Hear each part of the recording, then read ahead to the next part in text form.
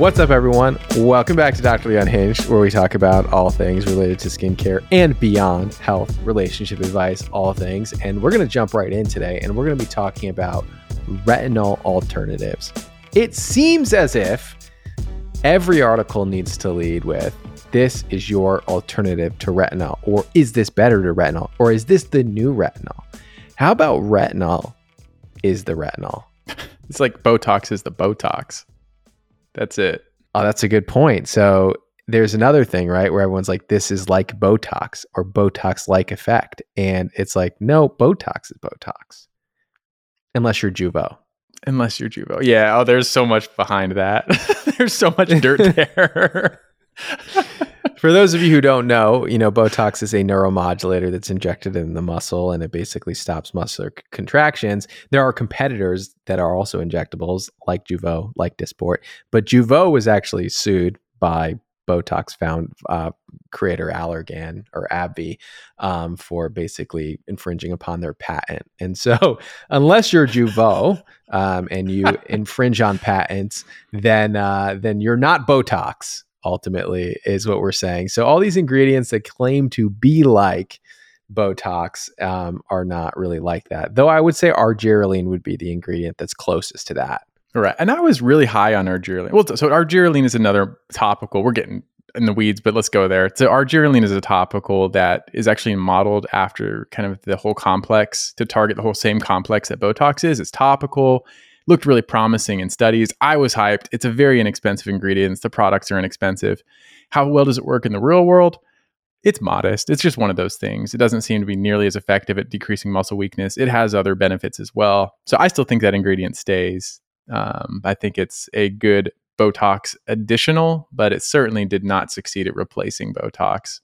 Right. I think it can be added to your skincare routine to supplement your other ingredients that are doing other things, right? So like when you're looking at anti-aging, speaking of retinol acts on the retinoic acid receptor.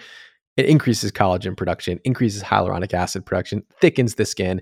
So it acts on these receptors to have an actual effect on the skin, but it's not affecting muscle contraction, right? So argireline plus retinol, they work by different mechanisms to fight off the signs of aging, and so can be used together. So I look at it as like not going to be leading your skincare routine, but certainly could be an alternative to your already existing, well thought out skincare routine to fight aging. Right. And now, like Dr. Shah said, retinol covers so many bases for photoaging, if not all of the bases. So why would you even want an alternative? I mean, so it could be irritating. It can't be used in pregnancy. It can be broken down by the sun. And I feel like that's almost all that's against it. The efficacy, you may be able to increase it with prescription ingredients, but that's questionable too. There's a little debate about that. But if we're looking for a retinol alternative, let's run through this list and see which ones are good, which ones are bad. What's the new, latest, and greatest option?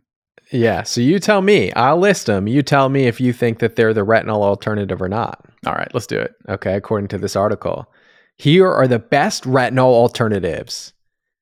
Move over retinol, it says. Bakuchiol. What are your thoughts? This is... This one has a decent amount of studies. So does it do the same thing as retinol? It's thought to have a lot of the same clinical benefits. It's thought to work in a different way, but have kind of a similar endpoint, both on a cellular level and then clinically as well. This one is also thought to be safe in pregnancy. I feel like I'm saying this, it's thought to do this. It probably does this, it does that. And the pregnancy thing is kind of the prime example of this ingredient. There's no real studies on pregnancy. It's just thought to be safe in pregnancy. I do believe it is an acceptable alternative to Botox. I think it can have similar benefit, or Botox. Oh my gosh, I'm still where we were. It's thought to have similar benefits to retinol.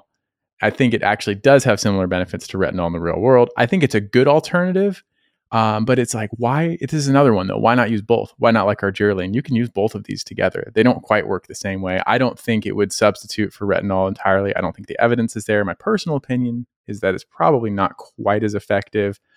But for someone who can't tolerate retinol from irritation or from being pregnant, I think this is actually a pretty good substitute. Yeah, I think I completely agree with that. It's It's interesting when people compare everything to retinol. It almost makes it as if retinol is the gold standard, which I think is true.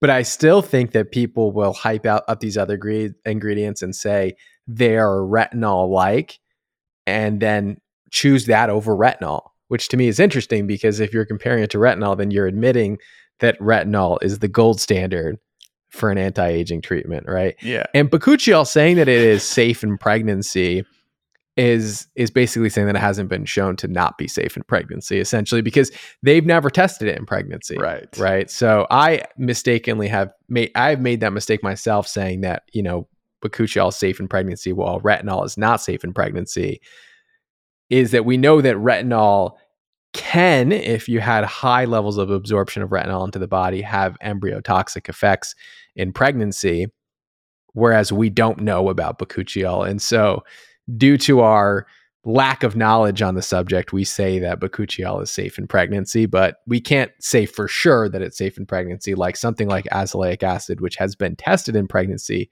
is safe in pregnancy. Yeah. I think that that's super fair. And that's a common theme we're going to keep coming across too, is that the safe in pregnancy thing. We'll definitely do a dedicated video on this, because that's going to be I think the future of this thing going forward, is that things are not studied now in pregnancy, which is, reasonable. So most things are kind of like assumed, especially newer things like, is it safe in pregnancy? Is it not?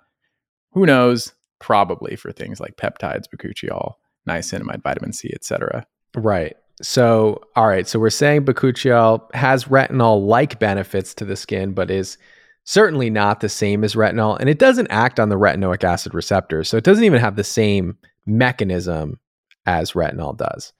So then the next one they have is rosehip oil. What are your thoughts on rosehip oil? Oh, that's so interesting. I haven't heard about rosehip oil in so long. This is a 2020 ingredient. So rosehip oil is, I used to love skin oils. I kind of still do. We used to talk about it. This one's high in linoleic acid, which we know can be good for the skin barrier. There's supposed to be if I remember right, there's supposed to be a minuscule amount of actually retinol in this. I can actually find this out. I've deep studied this extensively. That's correct. Yeah. Natural tretinoin. It has some retinoic acid. Concentration varies with extraction. Found to be as high as 0.0357 milligrams per liter, or 0.000357. So basically, it has a minuscule amount of tretinoin or retinoic acid. The question then is, okay, so if you're going to use this as a retinoic acid or as a retinoid, and you're going to be extracting it, like you're basically just using and creating a synthetic retinoid anyway. You to get this to be effective like a retinoid, I think you have to extract it and create a retinoid out of it personally. So I don't think you're going to get a retinol-like effect from it. I do think it's a great oil. I think it's a great oil for your skin for multiple reasons. But if you're looking for this to replace that retinol, I don't think it delivers just as a standalone plant oil. Acetylglucosamine. Ooh, you got one I don't know much about. So, actually what's really interesting about N-acetylglucosamine or acetylglucosamine in general, I think this technology was pioneered by Neostrata, the skincare brand. It's owned by J&J, so it's under the same umbrella as Neutrogena. So you'll see N-acetylglucosamine in a lot of Neutrogena products, but that's because they were acquired by the same company that Neostrata was acquired by. But the interesting thing about N-acetylglucosamine to me is that it probably is functionally the most similar to retinol and its benefits to the skin. It's been shown to increase hyaluronic acid production. It's been shown to increase collagen production. It's been shown to sort of have exfoliating benefits on the skin. It also has been shown to help with pigmentation. So a lot of the things that retinol is doing, to say an ingredient is retinol-like to me means that it needs to function similarly to retinol and the benefits of the skin, which is increased collagen production, increased hyaluronic acid production, thickening of the skin, minor exfoliating or like increased cell turnover, and also tyrosinase blockage, right? The reason why, it helps in photoaging more than just increasing collagen and wrinkle formation is it actually helps with the pigmentation and uneven skin tone which is a major contributor to the appearance of the aging face.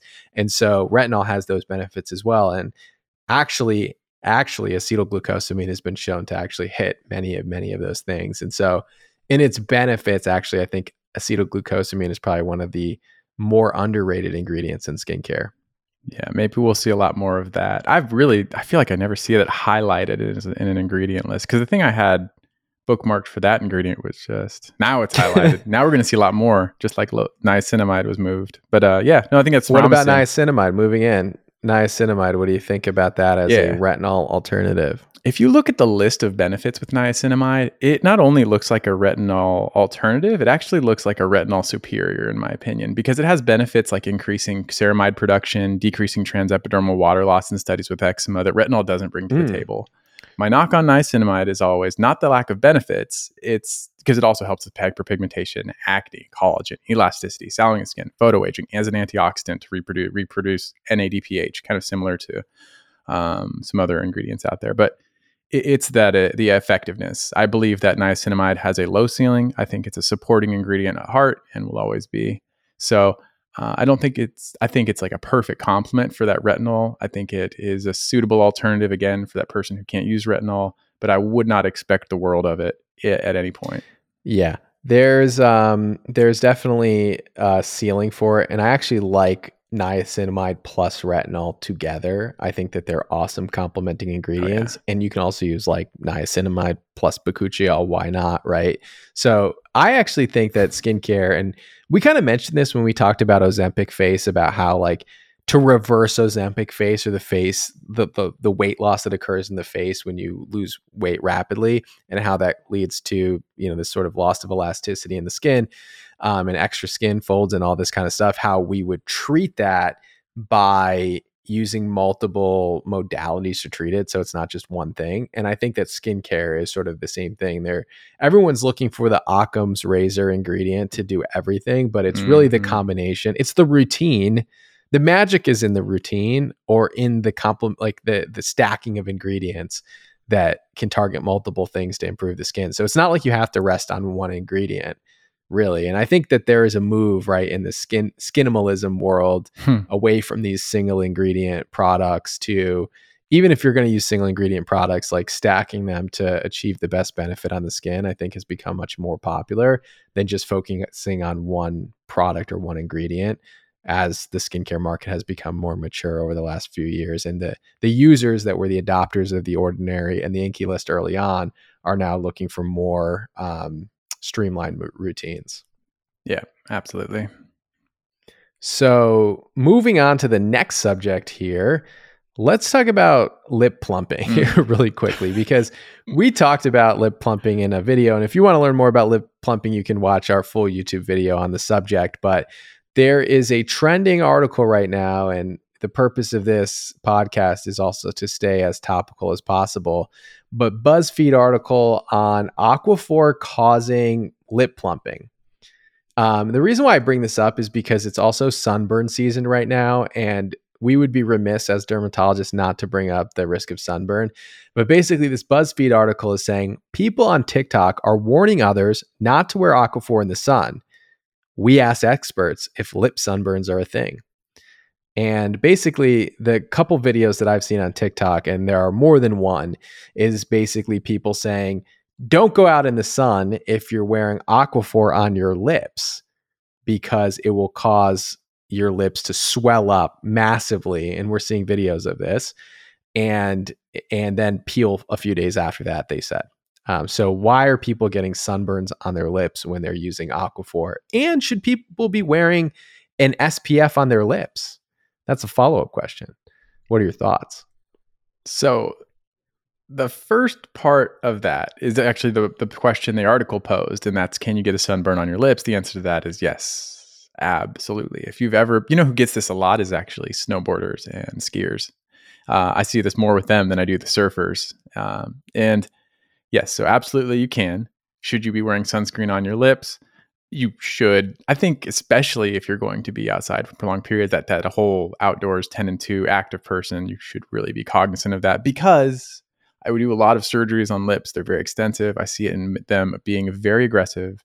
Squamous cell carcinomas on the lips actually have a high risk of metastasis as well. So yes, protect your lips.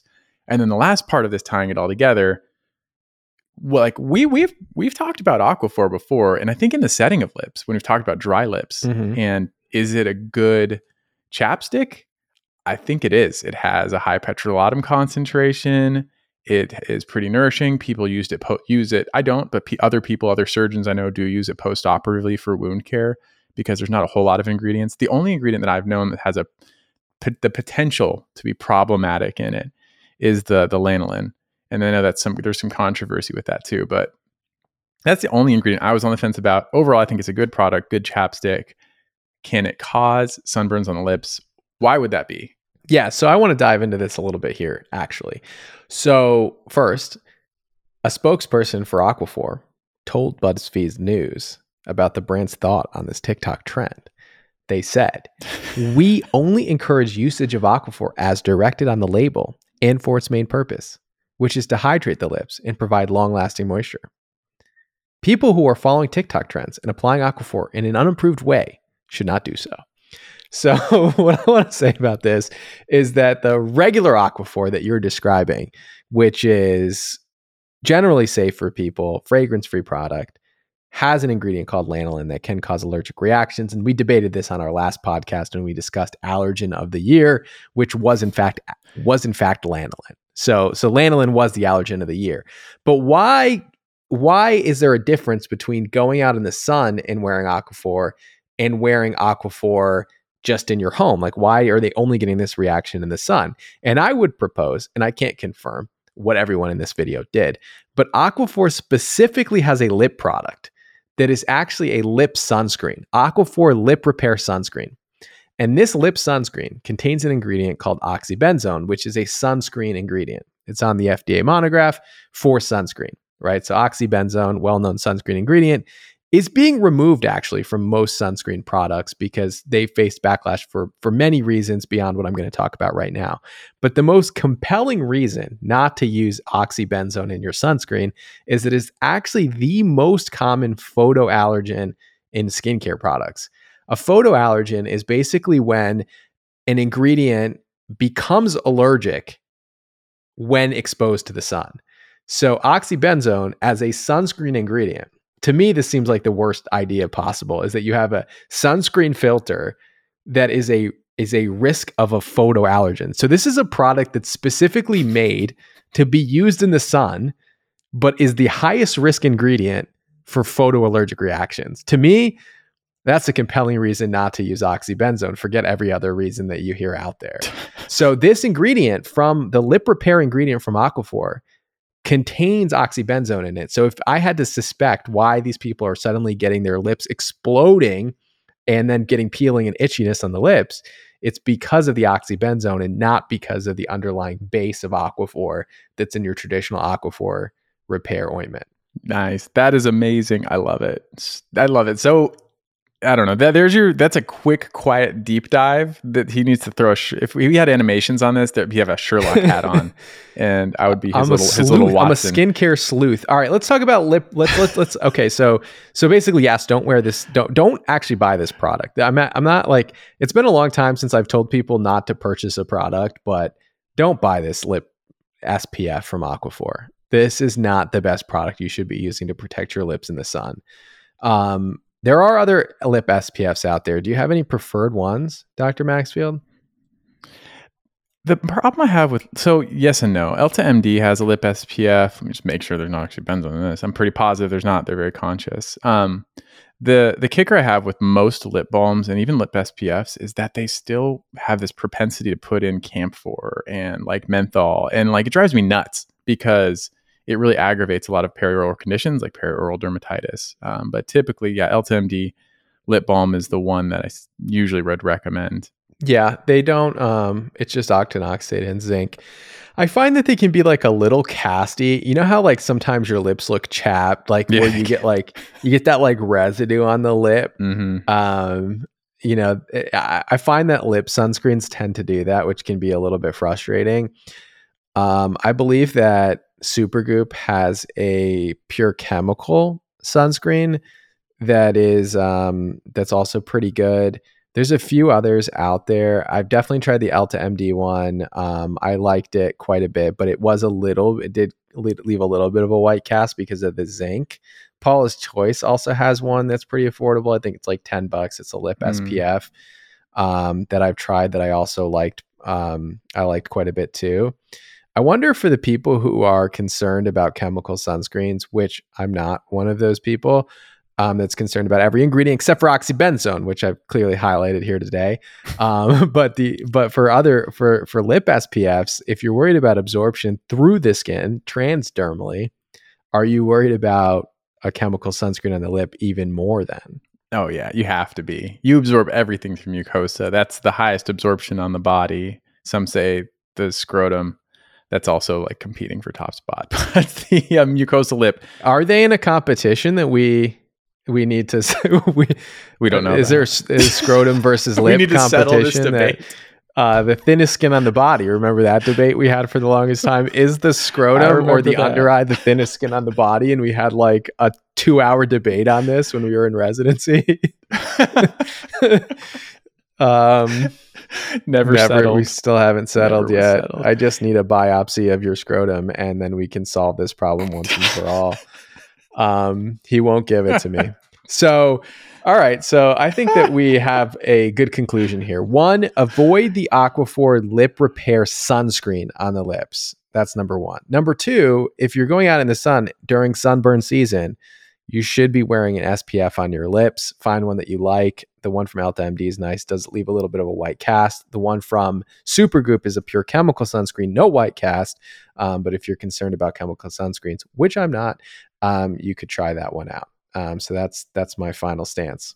You could just put sunscreen on your lips. Like, is there any reason you just can't put sunscreen on your lips? You could. Now, you could. The question is do you ingest it? Yeah, why not? Just take your favorite sunscreen and put it on your lips. Why not? That's kind of reasonable. Life hack.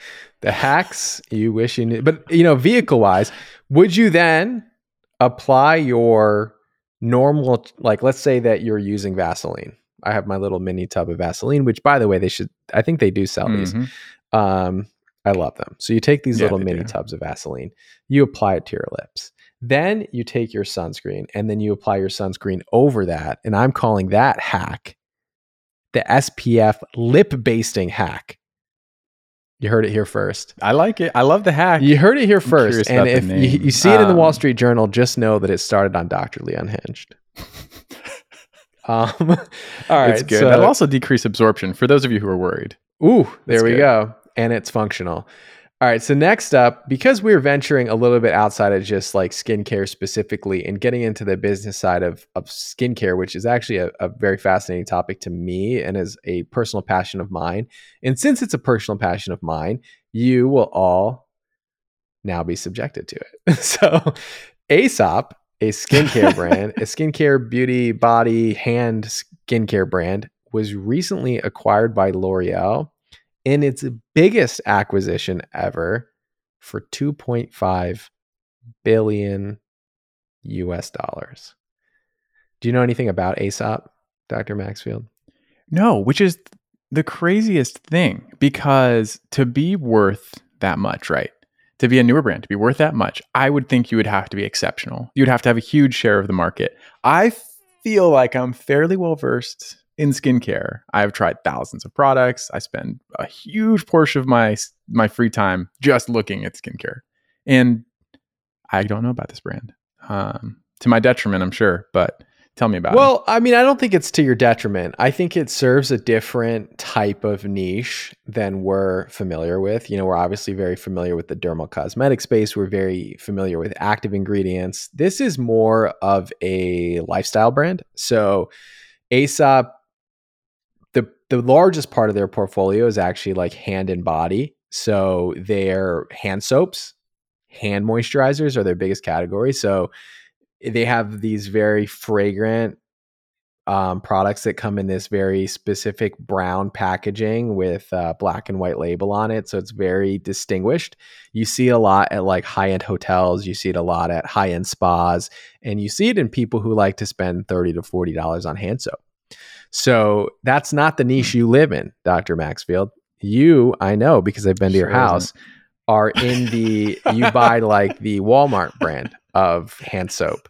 So you're not In the bulk. target customer for Aesop, and that's why you don't know what Aesop is. And I'm also, to be clear to the listener, I'm also not at the target.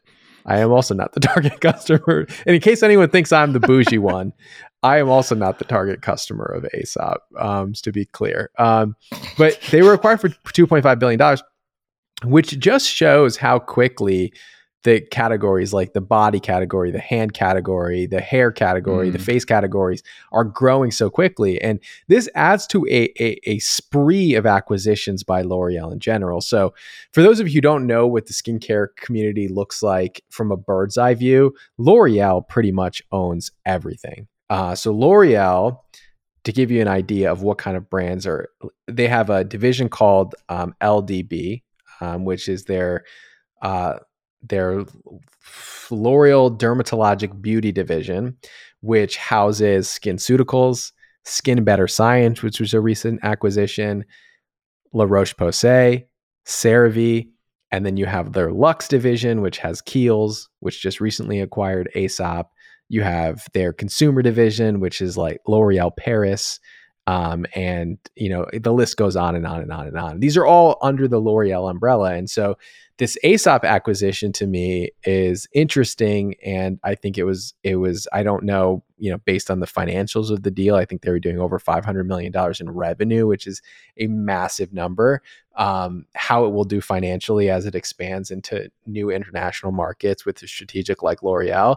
But it just shows you that despite the fact that right now you're seeing in the skincare, just in general in the finance markets, you're seeing tighter purse strings because the interest rates have gone up so much, that you're still seeing these big acquisitions in the skincare space. And so brands like L'Oreal as a strategic is still seeing tremendous upside in the skincare space and are still continuing to bet big on that, on brands like Aesop. And it just shows me, the interesting thing to me about this whole Aesop acquisition, which is similar to me as the Tula acquisition, is that these are brands that actually don't show up very often on Dr. Maxfield and ours radar, but still hold a large portion of the skincare market. And so it's interesting that despite the education on products that's occurred over the last 3 years, that has shifted growth in the entire skincare market in general, there are still huge penetrants of these brands that are not necessarily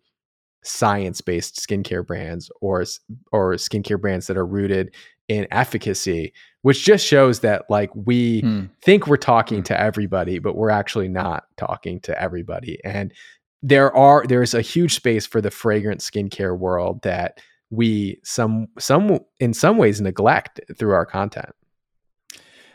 That's such an interesting point. You know what I've noticed too in some of the things we've talked about and shot lately? I think you're becoming more open-minded into maybe both. I don't know. To the experiential side of skin. You've always been really good about dedicating this product is for this experiential skincare. This is for the treat yourself skincare routine. But maybe we need to just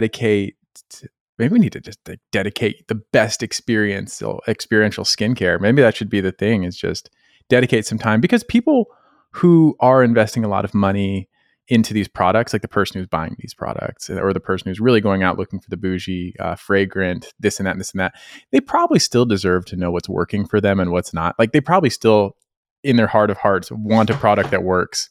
And so maybe we should just disregard the fragrance, disregard the limonene and everything else, and just say, okay, this product may be $200. It may be fragrance to the moon.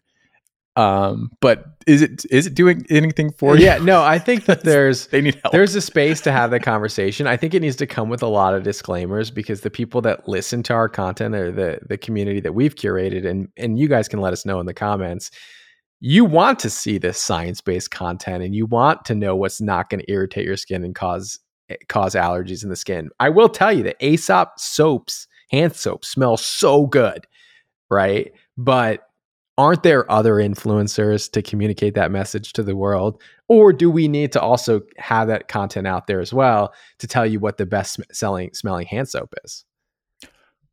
Oh no, this is how we do it. I know how we do it. We go, Dr. Sean, Dr. Maxfield, go to the spa. It's a series. We just go like live it up at the spa. Okay. Because there are other brands like Byredo. Have you seen like Byredo stuff? Like their stuff smells so good too.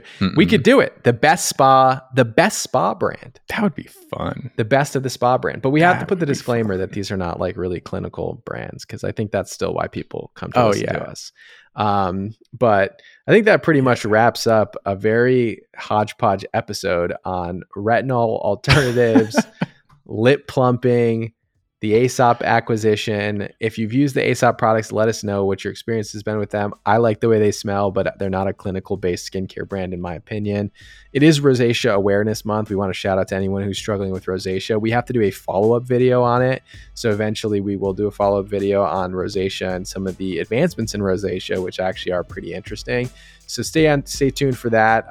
And for those of you who do have rosacea, just know that the sun is a major contributor to the upregulation of blood vessels in rosacea. And so wearing sunscreen is one of the most critical things you can do to protect your skin from worsening rosacea. Thank you all so much for tuning in. Yeah, we appreciate you all as always. Thanks for being a part of this journey, and we will see you next time. See you in the next one.